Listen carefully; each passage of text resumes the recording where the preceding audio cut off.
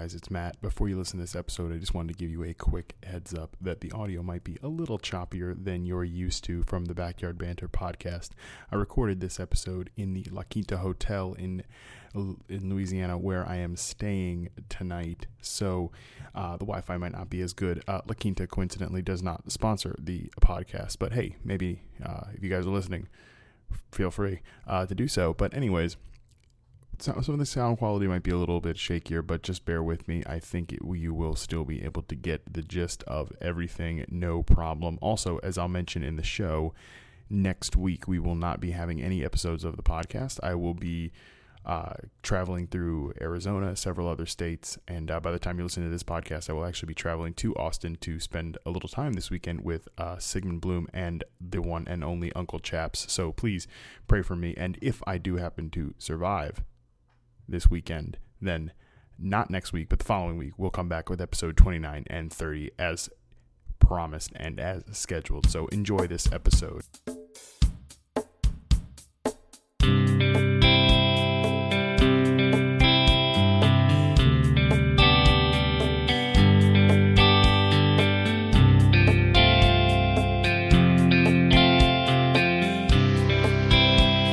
Hello, everyone, and welcome to the 28th episode of the Backyard Banter podcast. My name is Matt Harmon. I am coming from you from this great state of Louisiana. I'm podcasting on the road right now, which is very exciting. And but even more exciting, I'm joined by a friend, a colleague, a true titan of the TV industry, TV's Marcas Grant. Marcus, how the hell are you doing, man?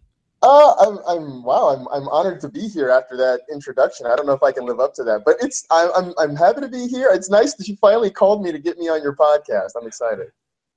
Well, listen, you are completing the Stronghold circle here. Unfortunately, I've been on every episode. That's the downside of this podcast. But yeah, you are completing the circle here of the four of us in the Fantasy Stronghold. And, I couldn't have you guys like episode 1, 2, 3. Well, let me just get all my pals on here. I couldn't have it go down that way. But no, of course, thank you so much for joining me. And I was definitely, you were always in the plans, man. You were always in the plans. I know.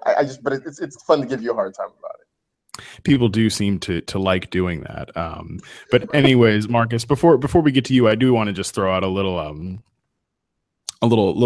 business note here about the podcast to the listeners. I will not be doing any shows next week because I am traveling. I'm going to go pretty much completely off the grid next week. I will be back in LA later in the week, but we're not going to do any shows next week. So we'll have episode 28, and then we'll take a week off, and then we'll come back next week. I hope you all aren't too disappointed in that. I know that you'll probably live without this show, but I figured I'd let you know anyways. But Marcus, We'll start with you now. Of course, I always start the podcast asking every guest, how did you come to kind of fall in love with football? Or unlike me, I know you're a man of multiple sports. So what's your sports background, my friend?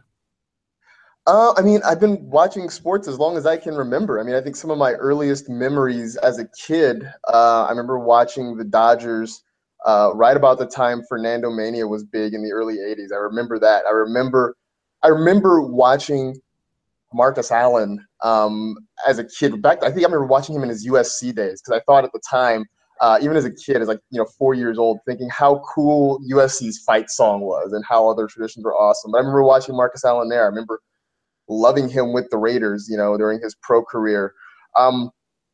Yeah, and even I go back with the Warriors. I'm all excited. Game 1 of the finals is Thursday night, so I'm fired up about that. But I remember I go back with the Warriors to the days of Sleepy Floyd and Larry Smith, when the most we could hope for was just to make the playoffs. I have been, thanks to my dad, around sports in some form or fashion pretty much my entire life. Yeah, if you're watching if you're one of the 5 people that watch the YouTube broadcasts of this show, you'll see that Marcus is sporting his Golden State Warriors shirt. Also, unfortunately, you'll notice that I am in full on wilderness mode. Yeah, it's been my cross country trip is coming to a close here, but the effects have definitely worn on me. That's for sure. But no, yeah, Marcus, and I know that you, like you said, you've been following the sports for your entire life, but your football team is the 49ers, and I know this because you hate Torrey Smith, and it's it's something that we're clearly on two polar opposite sides of the spectrum this year. But so when did you kind of become a 49ers fan and hate Torrey Smith? I vaguely remember the first Super Bowl championship when they beat the Bengals. I mean, I have a vague memory of that. I mean, but it was definitely my whole life. I mean, the Raiders left Oakland. I was an infant. I might have been 3 years old when the Raiders left Oakland the first time around. So the Niners were really the only thing that was there football-wise, and it certainly helped that as I was growing up, the Niners were really good. I mean, I grew up with Joe Montana and went over to Steve Young. And so, like, success with the 49ers was kind of all I knew. And so, I mean, pretty much from an early age, my friends and I would be in the street playing football, and we'd argue over who got to be Jerry Rice or whatever on a particular day. I mean, that's just it's always been that way because I was fortunate to grow up in a period where the Niners were really, really successful. Well, that is nice. A little bit different nowadays, of course, but yeah. So here's of course the next kind of part of the story is what made you get the itch to like want to cover the sport or decide when did you decide or did you even decide that this was going to be your life, that this was going to be your career? I think I decided that in college. I knew I always wanted to pursue something in a writing capacity. I mean, I thought I wanted to be a writer, and then I always joke that I heard that writers died penniless and insane. So I figured I'd become a journalist because at least they had their sanity. But I thought when I was in high school, I really thought I was going to angle toward like network, like serious news. I mean, I thought in high school maybe I would take over, for Tom Brokaw or something like that and be a national news anchor. It was when I got to USC, I got to college, and I remember that first weekend on campus, finding out there was a student radio station meeting with the sports director who told us, come on over, we'll put you on air, we'll get you a beat. And then I realized that, wait a minute, I sit around and talk about sports with my friends and my family all day anyway. Like, I never really thought, I finally put two and two together that I could make a career out of it. So, I mean, I think from my freshman year of college on, I think I decided, well, sports is more of my passion, is more of what I'd like to do. And I decided I'd figure out some way to earn a paycheck out of it. Yeah, it's pretty funny. I think I can remember a few months back, like you telling me at one of our team building happy hours that you were like, I originally wanted to go into like serious news or something. And I was like, and don't take this, I know you're not going to take this the wrong way, but like, I can't imagine you doing serious news because you're a very like fun guy. You're I would say of the four of us, your biggest strength is you're like actually a humorous writer, whereas I don't find any ability to be able to communicate humor in writing. So it is kind of funny that originally that's what you thought was going to be your path. Yeah, I feel like what I do now has allowed me to kind of incorporate all the things I wanted to do. Like, as a kid, I never wanted to do the whole, policeman, fireman, doctor, lawyer thing. Like, I think my career choices as a kid ranged from I wanted to be a magician. I wanted to be a stand-up comedian. I thought I was going to be maybe the first black president, but somebody beat me to that one. And Jerk. I know, right? I mean, those were kind of what I wanted to do. So now I feel like I get the chance to kind of, incorporate all that. I get to be humorous, which I'm thankful for in my job. I have to try to predict the future, which is sort of like magic. And kind of like the president, I get to wear nice suits on television every so often. Yeah, but not with ties.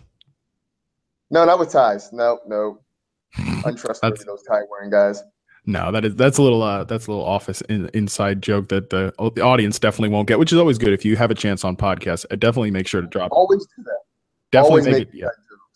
Yeah, make inside jokes that your audience can't relate to. That's perfect. That's good podcasting. Check one. No, but you're right. You do get to. That is a very astute observation. You do get to kind of especially do all that stuff and the telling the future thing. Yeah, that's a little bit of that's kind of the more complicated part of our job. So did you actually go to school then for broadcast media or anything like that? Yeah, I was a broadcast journalism major. And it's weird. Like I said, I went from wanting to do hard news to doing sports. At the same time, I think in college, I decided that, I liked radio more than television. I mean, we had TV and we had TV, based classes or whatever. But I liked I liked doing radio. It was a lot more free form. I thought it was a lot more open. And so I think, somewhere midway through my college career, I think I just shifted my focus to, hey, maybe I'll try a career in radio. And that's kind of where it led me for a while. Yeah, that's pretty interesting. So we've asked a few people on the show that have done kind of the journalism, broadcast media schooling background, like Patrick Claybon, who, obviously we both know, talked about this on his episode. Rotopat talked about it on his. And so I kind of asked both of them, do you find that was like worth it? That's always the big question. Like people say, oh, you don't need to go to journalism school or you do need to go to journalism school. Where do you stand on that issue? I do think there's a place for it. I think there's still something to learning how to communicate. And I think, I think especially now, because there are so many more avenues for, so many different platforms, whether it's, blogging or podcasting or doing web shows or anything like that. I think there's something to be said for just going out and doing it. And I think the internet has made it a lot more democratic in that respect. But I do think there's something to learning kind of the structure of it and the structure of how to tell a story. I think more, you can learn grammar, you can learn punctuation, all that kind of stuff. But I think, whether it's, whether it's just a movie or it's a TV show or anything you're doing, or a news story, I think the ability to structure a story and tell it properly is essential to what we consider to be good journalism or good content. And I think that is where journalism schools still have their place. Yeah, I mean, I'd not go to journalism school, but I can definitely relate to your perspective there, or at least I would say that I agree with it in a lot of ways. Like I can remember, I don't think I've ever mentioned this to you, but I can remember I've said this to Alex though. I can remember listening to the Fantasy Live podcast after I got hired with NFL, like before I moved out there. And I could remember hearing you specifically, like the way you just would be able to communicate ideas. I'd be like, oh my God, I can't talk like that. I don't know how to present a story that way, or even just in a humorous way with the same like inflection. Cause there's just a way to talking about it that I still don't feel like I have a great grasp on or anything, but it definitely comes from having that probably in your background. Cause you can be as smart as you want about football or fantasy football and be like the smartest guy in the room. But if you don't know how to communicate, you're up shit creek without a paddle. Yeah, basically. And I think you started to see it, especially with a lot of the former athletes who are now going into broadcasting. I mean, that they have that broadcast boot camp for guys playing in the NFL who decide that that's what they want to do after their career. And I think we've seen it. We've seen plenty of guys who were great on the field, who obviously know the game of football, but because they weren't able to get their thoughts out in a coherent manner, they didn't necessarily last long on television. Yeah, for sure. And I know that they have we have a coach go around in the office like sometimes and he'll like tell people how to talk. And which seems so funny, or to say it like that. Oh, well, you got to learn how to talk or anything. But there's definitely a way to do that. Like I can remember the first time doing podcasts, I might still be bad at it, but I certainly was worse when I started. Just there's a way to communicate things. It's different from talking with your friends in real life, I would say. But Marcus, kind of getting back to you a little bit here. So you graduated from USC, broadcast journalism, yada, yada, yada. So what's your first, and I know you said that you kind of found your lane in radio. What was your first gig out of school? My first gig out of school actually was not a radio gig at all. I was working for a website called Digital City. They were like the subsidiary of AOL, right about the middle of the tech boom in the late 90s. And my job was just to kind of sit and kind of be a kind of a sports writer, so to speak. I mean, we covered local news and entertainment and that sort of thing. And so I would just kind of sit and write LA-based sports columns for a while. Eventually, that turned into a bigger gig where we started covering more cities, and we just basically were doing club reviews, which sort of got boring to me. That's not that had not been what I signed up for. So at that point, I said, well, let me go and actually try radio, and just actually had a contact from college, somebody who had been staff. She had taken a job at the local or at the public radio station, KCRW in Santa Monica. I reached out to her, just telling her, hey, I've just a year out of school, want to do radio. Is there anybody I can talk to? And they got me in there as like a late night, midday board op, making like, a handful of dollars an hour. And it was my first ever paid gig in radio. I think I got to read announcements. I would read the legal ID at the top of the hour, and I would tell you, National Public Radio is brought to you by blah blah blah. That was it. Oh man, so you worked for an NPR, like the actual entity? It wasn't the national one; it was a local affiliate. But KCRW has, what I learned while I was there, certainly has a lot of clout when it comes to NPR stations across the country. So it was an interesting place to kind of get my first radio experience. Oh, I'm so jealous. I've obviously listened to like 3,000 NPR podcasts on my cross country trip. I love that. That's real cool. So how did you eventually climb the ladder into more than just reading the announcements? You know what? I never did, because while I was working there, what I really wanted to do right out of school was get a radio play-by-play job, like preferably doing minor league baseball. So while I was working at KCRW, I was still kind of applying to baseball teams across the country. I went to a big job fair in Dallas and got hired to be the voice of a minor league team in the middle of California. And so I was only at KCRW for maybe 9 months or so. I was working 2 jobs and trying to get a baseball gig. I never really advanced beyond reading announcements, but it's still one of the jobs I think I cherish the most. It was just such a great experience. So you were actually like a play-by-play, whatever the hell the baseball equivalent is for a minor league baseball team? Yeah, I did. I was a play-by-play announcer for 2 seasons. One in the great city of Visalia, which is just about 45 minutes south of Fresno, and 1 year in Stockton. That was 2 years. 2 years in the California League. It was pretty amazing. What is that like? What kind of skill? What kind of I don't want to say like what kind of skills go into that, but just describe that job experience, because that's something I don't think that we've had anybody on the show that's done something like that. It's a lot of fun, and I love baseball. And it was interesting. It's an amazing sport. I'm gonna get you on board. We're gonna teach you who Mike Trout is. You're gonna love it. But I remember,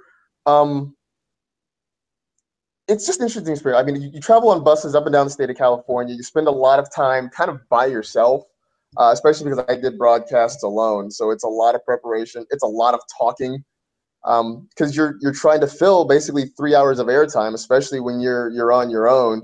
So it taught me a lot about pacing, a lot about how to speak. It taught me a lot about research, because you had to have stories just in case the game was a blowout or if it was just slow or what have you. So it really, I think, prepared me for what the future. And it was, it's another thing that I'll never forget, because it just 2 years with traveling the byways of minor league baseball. It sounds kind of romantic, and at times it is, but it was definitely a memorable experience.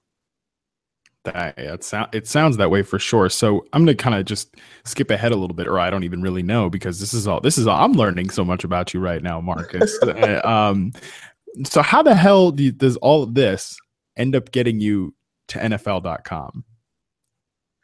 Well, and feel free to fill any blanks in there that I'm clearly leaving out. No, that's fine. Like, I kind of ended up at the NFL by accident. I mean, after minor league ball, I landed in Fresno and did radio there for 5 years. From there, I moved back to Los Angeles. I was with Sporting News Radio's national network, kind of as an update guy and, fill in late night host if necessary. But when the Sporting News Radio was sold to a guy in Houston, and they pretty much took our jobs away. They offered me a spot in Houston. I decided that I would rather stay and live in Los Angeles than move to Houston. And so, looking for a job, I was doing freelance writing, whatever I could find. Got word to apply for jobs at the NFL. And I had no idea what I wanted to do with the National Football League. I just knew I kind of needed a job. The NFL seemed fun. It wasn't. It was a short walk from my apartment. So I think I applied for 4 or 5 jobs, with the NFL. Completely had forgotten about it. I mean, like I think 4 or 5 months went by. Keep in mind, this was also during the NFL lockout, so Oh, I wow. I forgot about it. And then one day after a few months, Michael Fabiano calls me, asks if I wanted to interview to be a fantasy football writer. And I said, does it pay? I said, sure, I'll show up there. And, the rest is kind of history. That's interesting. I feel like we all have the same franchise kind of said the same thing too. And I think it was my experience, you like get the call and then, or you before you get the call, you apply and then like months or like a long time goes by before you actually know whether you're going to actually interview for the job or not. That seems kind of indicative of the way things go sometimes at NFL. All right, well, I guess I feel better. I guess I feel better that it wasn't just my experience alone then. No, yeah, I feel like that was the way it was for all of us. I mean, I remember applying during the draft, and I interviewed with you and Alex, and then you guys were like, "All right, well, the draft is coming up, so we'll probably talk to you in like a month." And I was like, "Oh my god, I gotta sit around and like wring my hands about this for a month." But I'm sure nobody at home is feeling sorry for either of us about that. But Probably not. Yeah, for sure. Like back in 2011, certainly the NFL fantasy team is not as big as it is now. No, it was Michael Fabiano. It was me. Adam Rank, would jump in every now and then and write stuff, but that was it. I mean, the Fantasy Live show I think it had been on the air maybe 2 years at that point when I started. Certainly not long, so they were still kind of shuffling through what they wanted their lineup to be. But no, the fantasy department was, and because we had such limited manpower at the time, I was just a 7-month employee.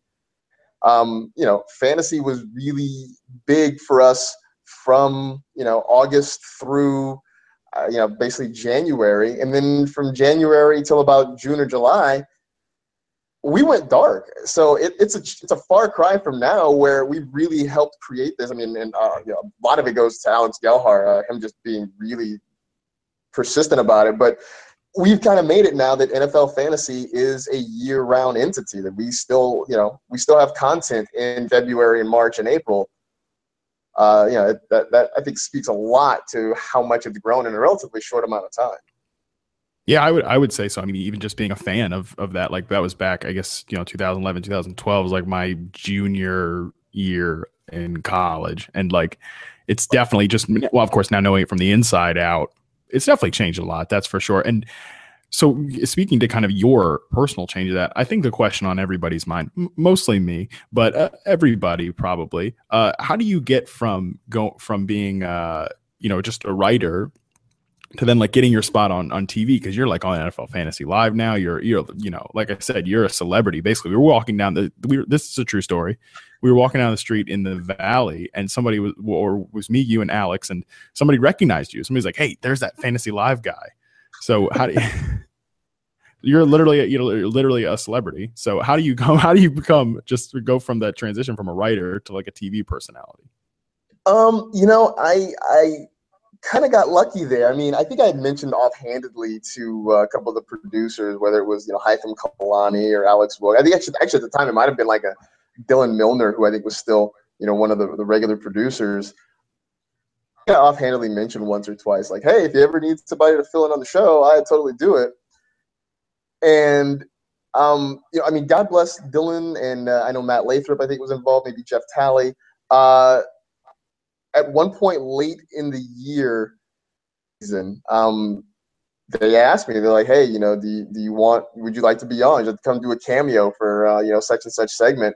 And, I know they had the battle, so I'm grateful to those guys. I think they really had to fight to get me on there. So, it was just one of those things where you realize you have a shot now, and you don't know if it's going to come this way again. So you do what you can just to be prepared for it. And I'm fortunate that they like me, that they still think I'm worthy of putting on television a few days a week. So it's been a fun ride, but just kind of me jokingly bugging the producers if they'd let me somehow be on the show.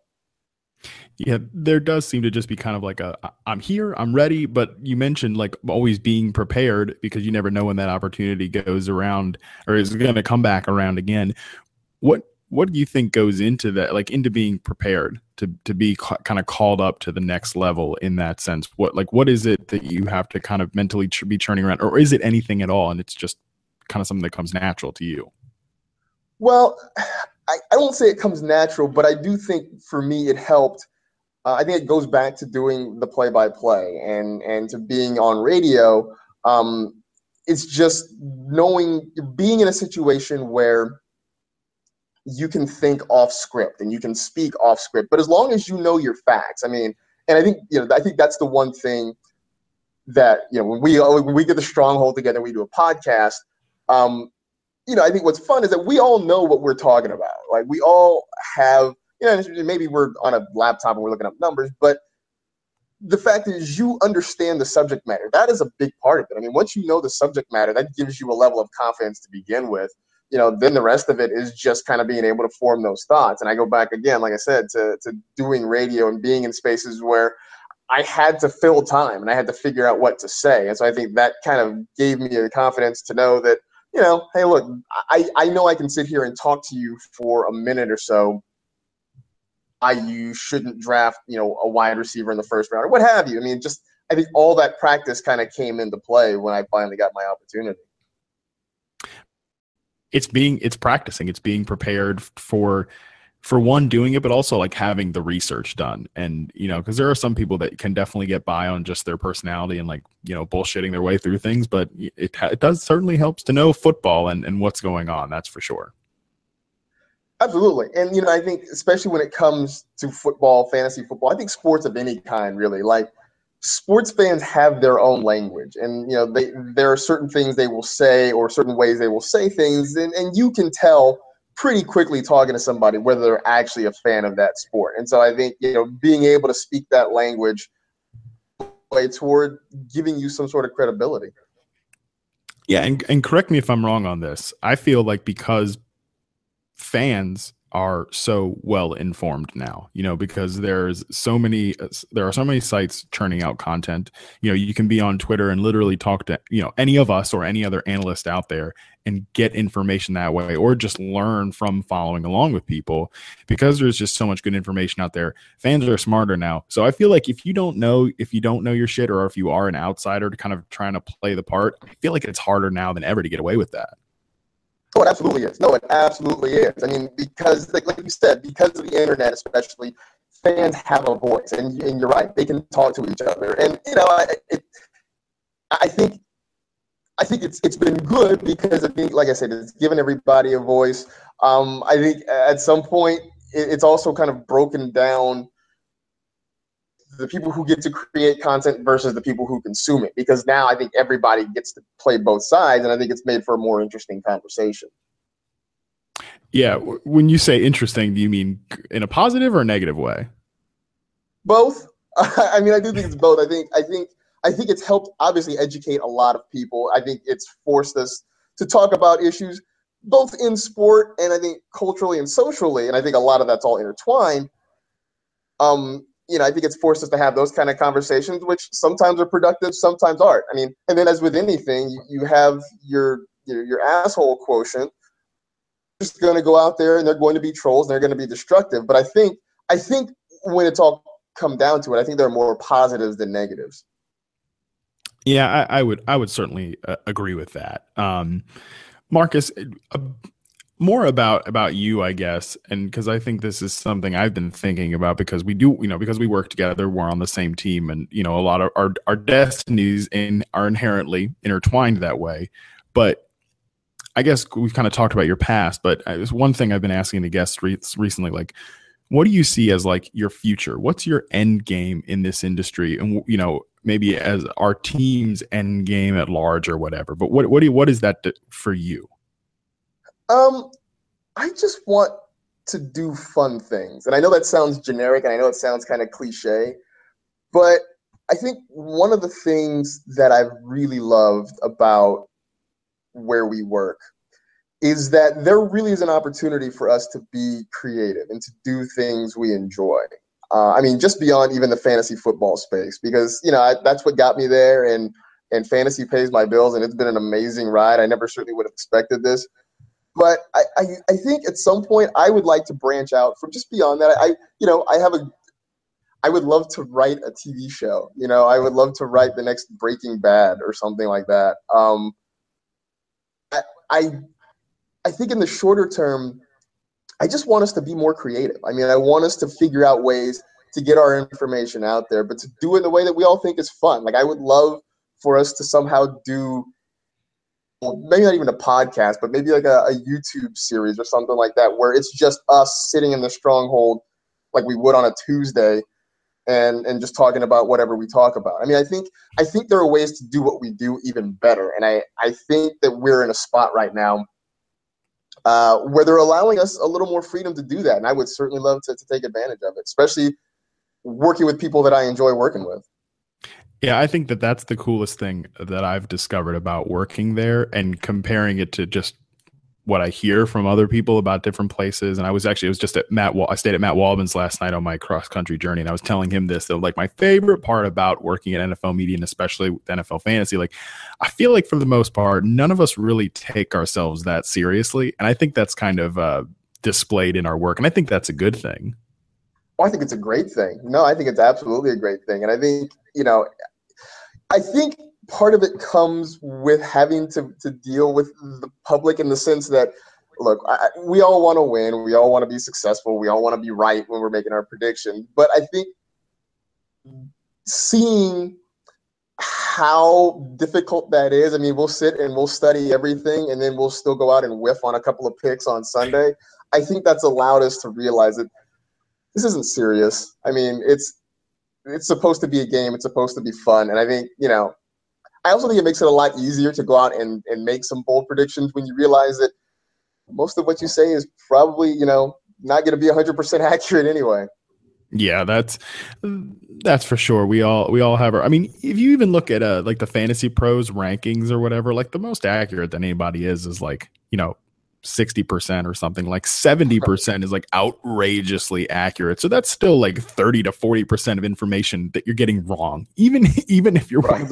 even if you're one of the best. So it is a hard, I think we've said that a lot on this podcast, that it's a very hard industry to take yourself too seriously. But one other thing I thought that was interesting that you mentioned there, and I know that like you and Alex especially are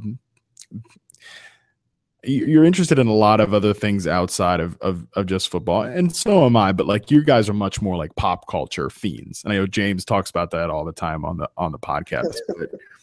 So if you could be doing something, and this is something I really wish I had asked the guests on like every podcast, but if there was one other thing that you could be doing for a career other than fantasy football, like if tomorrow fantasy football ended or the NFL went under.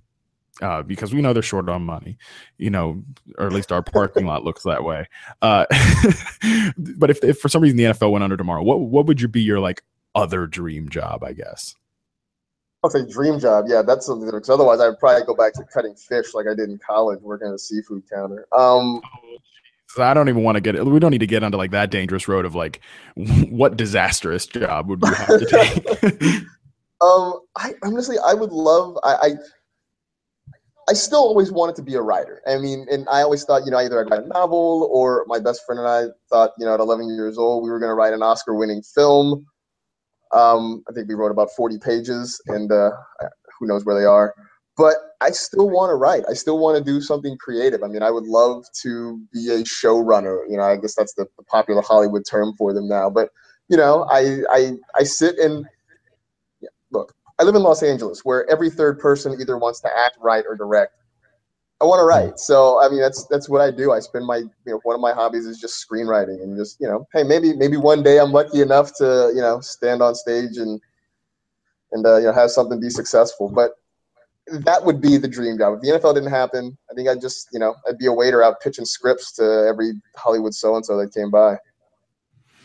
I could see you. I could see you doing that. I certainly could not see myself doing that, but that's a whole other topic for another day. But now that's pretty cool. So, Mark, as I mentioned like a little while back, and we'll just have a few more questions here, so you can go watch the Warriors. Apparently, I was listening to. Before they start, it's all good.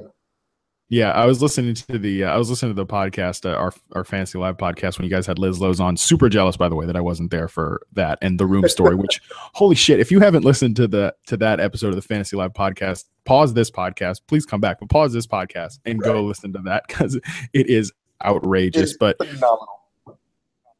oh my god, I couldn't believe that. That was insane. But I think it was, James was saying that it's like a guarantee, basically, that the Warriors are going to win or whatever. So maybe I don't have you know, since you already know you're going to win, maybe you can just stay here another 2 hours.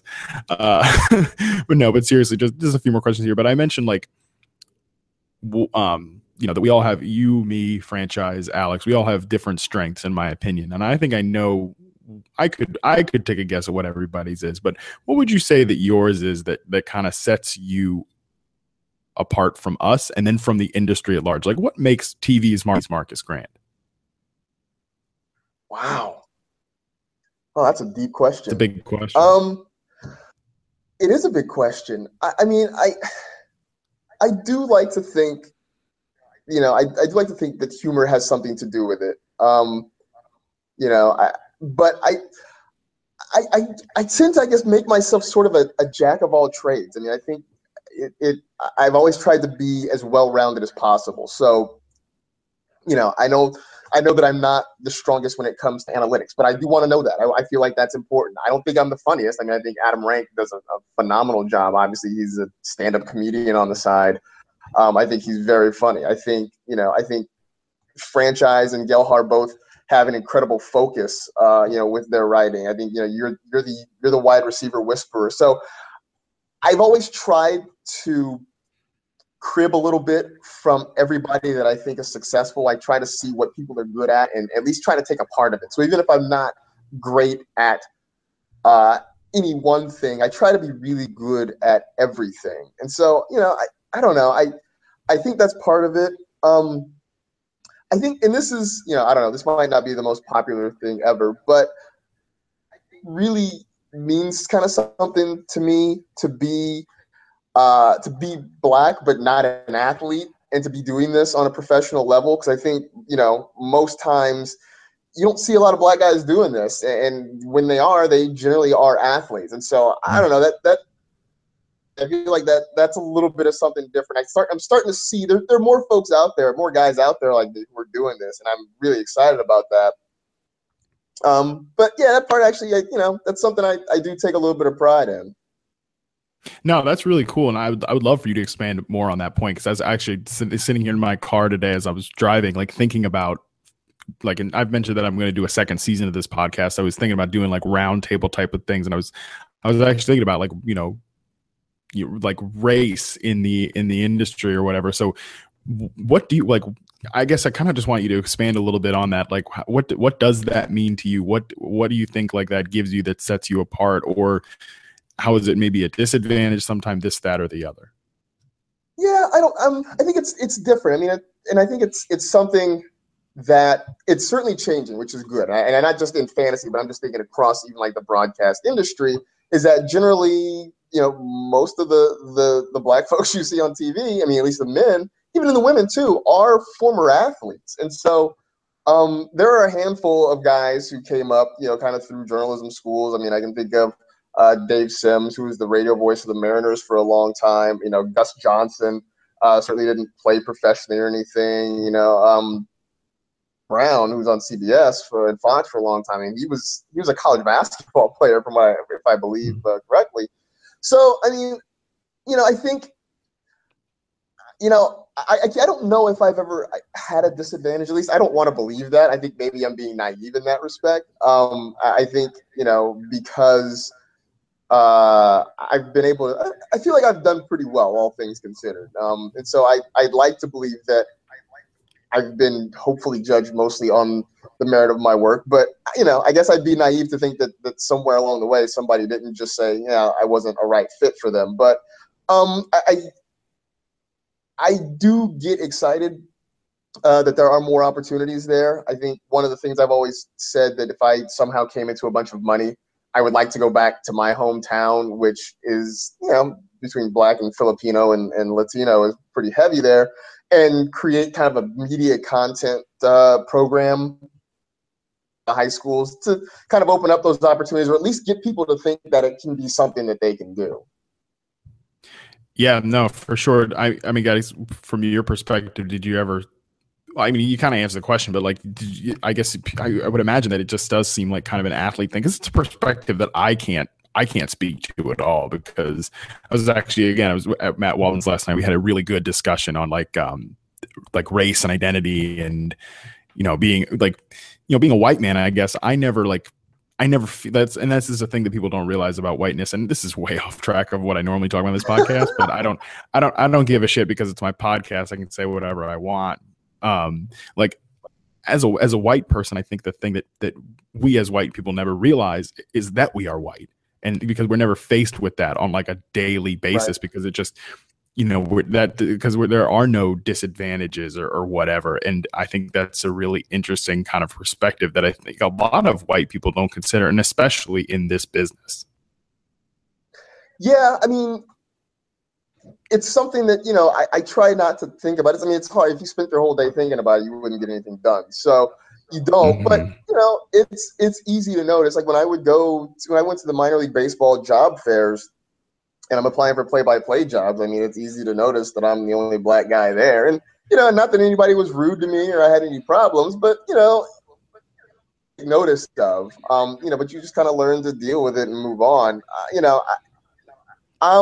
Like I said, I think because the industry is so competitive, I think it's easy to believe that you didn't get a job because there was just somebody better, because, you send out resumes, you send out tapes, and they kind of go out in a void and you never hear back. So you never really know the reason that you got rejected. So I guess that makes it easy to think there are other reasons that it happened. I don't know, but I think part of the democratization of the media through the internet has allowed for more voices and more things like that. I mean, I think, the joke about Black Twitter, I do think it's a voice though, and I think it's something that is starting to get bigger. And I think you're starting to see it in all sorts of different demographics, whether it's racial, whether it's, sexual orientation, what have you. I think it's allowed for more people to kind of get their perspective out there, where in the past, it just wouldn't have been an opportunity. Yeah, and I mean, I definitely think that's fantastic. And there's I mentioned NPR politics or NPR podcasts earlier. There's a great podcast that they just started called Code Switch, and the first episode was actually all about like whiteness and identity and stuff like that. And I thought it was a really interesting discussion. It's another thing I'd recommend. If you can't tell, again, I've been listening to a lot of podcasts lately, but I think that is a really important point, and that the industry is changing, but there's still a lot of ways that we have to go in, like the minute kind of smaller interactions, even when we don't think they're there. Just being aware that they might be there is an important thing, in my opinion. Like there's no, I don't know. I know we get a lot of this, like I know we talk about this privately, like, PC bros on Twitter or anything like that. Just being aware of things is never a bad thing, honestly. I don't know. I just think, respecting people is always a good thing to do. Right. I know I retweeted something the other day of Carl Safchek, who works at DL, or used to work at DLF, and now he hosts a Dynasty One podcast. He said something about like, can we stop using the term trade rape as a thing like that, it's like basically saying like that a perceived unfair trade is not the same as like a sexual assault. We shouldn't equate it that way. And I retweeted it, and then of course somebody hopped in like adding both of us, like, oh, so we have to be PC among our friends now, #white night. And I didn't want to respond because I'm on vacation I was at my dad's house. I mean about that life right now, but I did want, my thought is like, geez, I know it's so hard to be like, sensitive to people and like be, and it's such a burden to just do the right, like seemingly to do the right thing. It's exhausting. I'm sorry. But yeah, anyways, but kind of veering away from that whole sadness part of the world, Marcus. And actually, it's the Feelings podcast. We finally got on the Feelings podcast. We really did it. I knew that we could get on this wave together, Marcus. So I'm very happy you could be here for episode 28, the Jonathan Stewart episode of the podcast. But no, seriously, kind of a different topic, but still a little bit of a sad one in a way. Marcus, I've been asking a lot of people on the podcast lately, like, what's something that you see in the industry that you don't really like or maybe wish was different?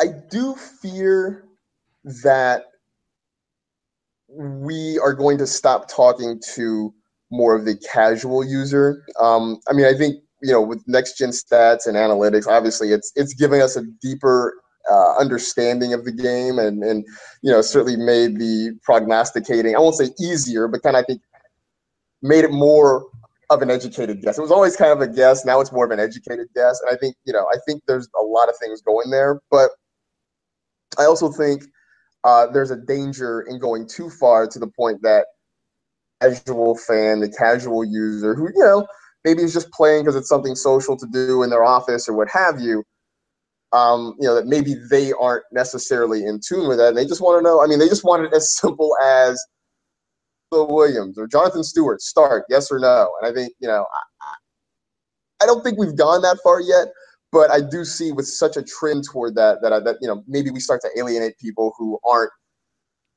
their time looking at this sort of stuff. Well, you're basically subtweeting me right now on my own podcast. No, but that's a really good point. And it's an answer that I don't think anybody's even come close to relating to this point in the show. But it's true. And I've even, as somebody, I'm being facetious here a little bit, but as somebody that does run, some complicated content, the one onus that I find myself, especially lately, that I've been thinking about, like, how can I make my work at NFL more accessible to the casual fan, or even reception perception? How do I make that more accessible to the casual fan? It is an important thing, because if you want your content to reach them, accessible to everybody. Yeah, it's one of the challenges I think we really face at the NFL, because we are the NFL. We do get such a wide range of users. I mean, we get the people who are playing fantasy for the first time versus the people who've been playing it for years and want to go really deep in stats. I mean, I think, there are, this. I mean, there are plenty of people out there doing really, really good work. And I think, some of the smaller sites, I think they have the freedom to go and, I think, be as complex and as in-depth as they want. Because if you are going to, Number Fire or Football Guys or somebody like that, you really are serious about your fantasy football. And so I think you're looking for a deeper level of understanding there. But I think, when you talk about some of the bigger ones, like us and ESPN and Yahoo and stuff, I think it's easy to forget and important to remember that we are talking to a much wider range of user and a fantasy football fan.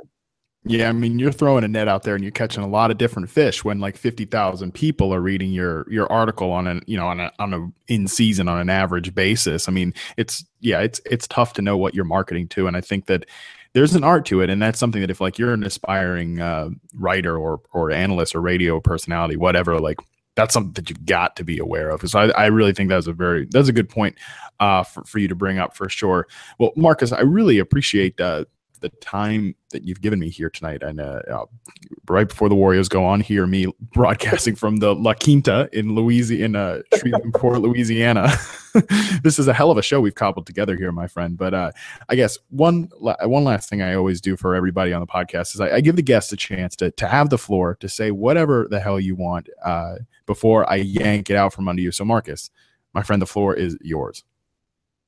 Wow. I have to say that I feel like incredibly blessed. I know that, I think on the day-to-day, and I think everybody does this, you on the day-to-day, you see all the things that are kind of bad or the things that frustrate you. And sometimes you are staring at the trees and not seeing the whole forest. And I think as I sit here in my apartment, talking to you about this and kind of recounting where I've come from and where I am now, it just reminds you that, like, journey, everything can be what you make it. And I don't know, I just feel fortunate to be here right now. So thank you for letting me share. Thank you for letting me come on and kind of, talk about myself, which is something I don't do a ton of, but it's been fun. I've appreciated this. No, man. Well, of course. And I think that it's a really cool experience to get to share with people because, we talk about so much sometimes. We talk about 1,000 different players, and especially if you do the NFL draft work, 90% of them are never going to matter. And, right. You talk about so that sometimes it is nice to look back and reflect. And I think that one thing I always encourage myself and other people that are in our position to to always like never lose sight of the fact that this is like the coolest thing in the world that we get to do this, and that you've come from, like you mentioned, slinging fish or cutting fish or whatever, like that could be our lives, man. Like there's, it's a certain set of circumstances and a little bit of hard work along the way, and it's important. I think it's important to look back, and it's important for people to see that too, that you've accomplished a hell of a lot in your career. I'm hoping to accomplish more in my career, but never losing sight of the perspective of how we got here, I think is important. Well, I mean, just to put that out in the world. Celebrate your 22nd birthday. You got plenty of time. I am 24. God, I'm going to be 25 in August, man. I'm getting old. Some dead air at the old comment. Well, no, you're not old. Come on. You're not as old as me, so. Well, we'll keep that one under wraps. So nobody. I will say I'm not gonna out how old you are, but and I'm not saying that you are old, but it is funny, like, because you are super funny and you're very relatable to a large different group of people. I will say this on the podcast, like when I actually found out that you were much older than me, I was like, holy shit, Marcus, like what? He's like actually cool though. Thanks. Say, well, now that I've kind of half insulted you, I think that this is a good stopping point for the show. But anyway, I'm just kidding. Marcus is fantastic, and one of my favorite people that I work with. I get to work with a lot of cool people, as we both said, and I think that is weird. Like Marcus said, I'll echo that. Very #blessed. But anyways, Marcus, thank you so much for coming on today and sharing your perspective. We really appreciate that. And as for the listeners, thank you so much for tuning in as always. And it's so interested and so willing to tune in. I am it's awesome, and I really appreciate it. But so thank you guys so much for listening today, and I hope you learned something.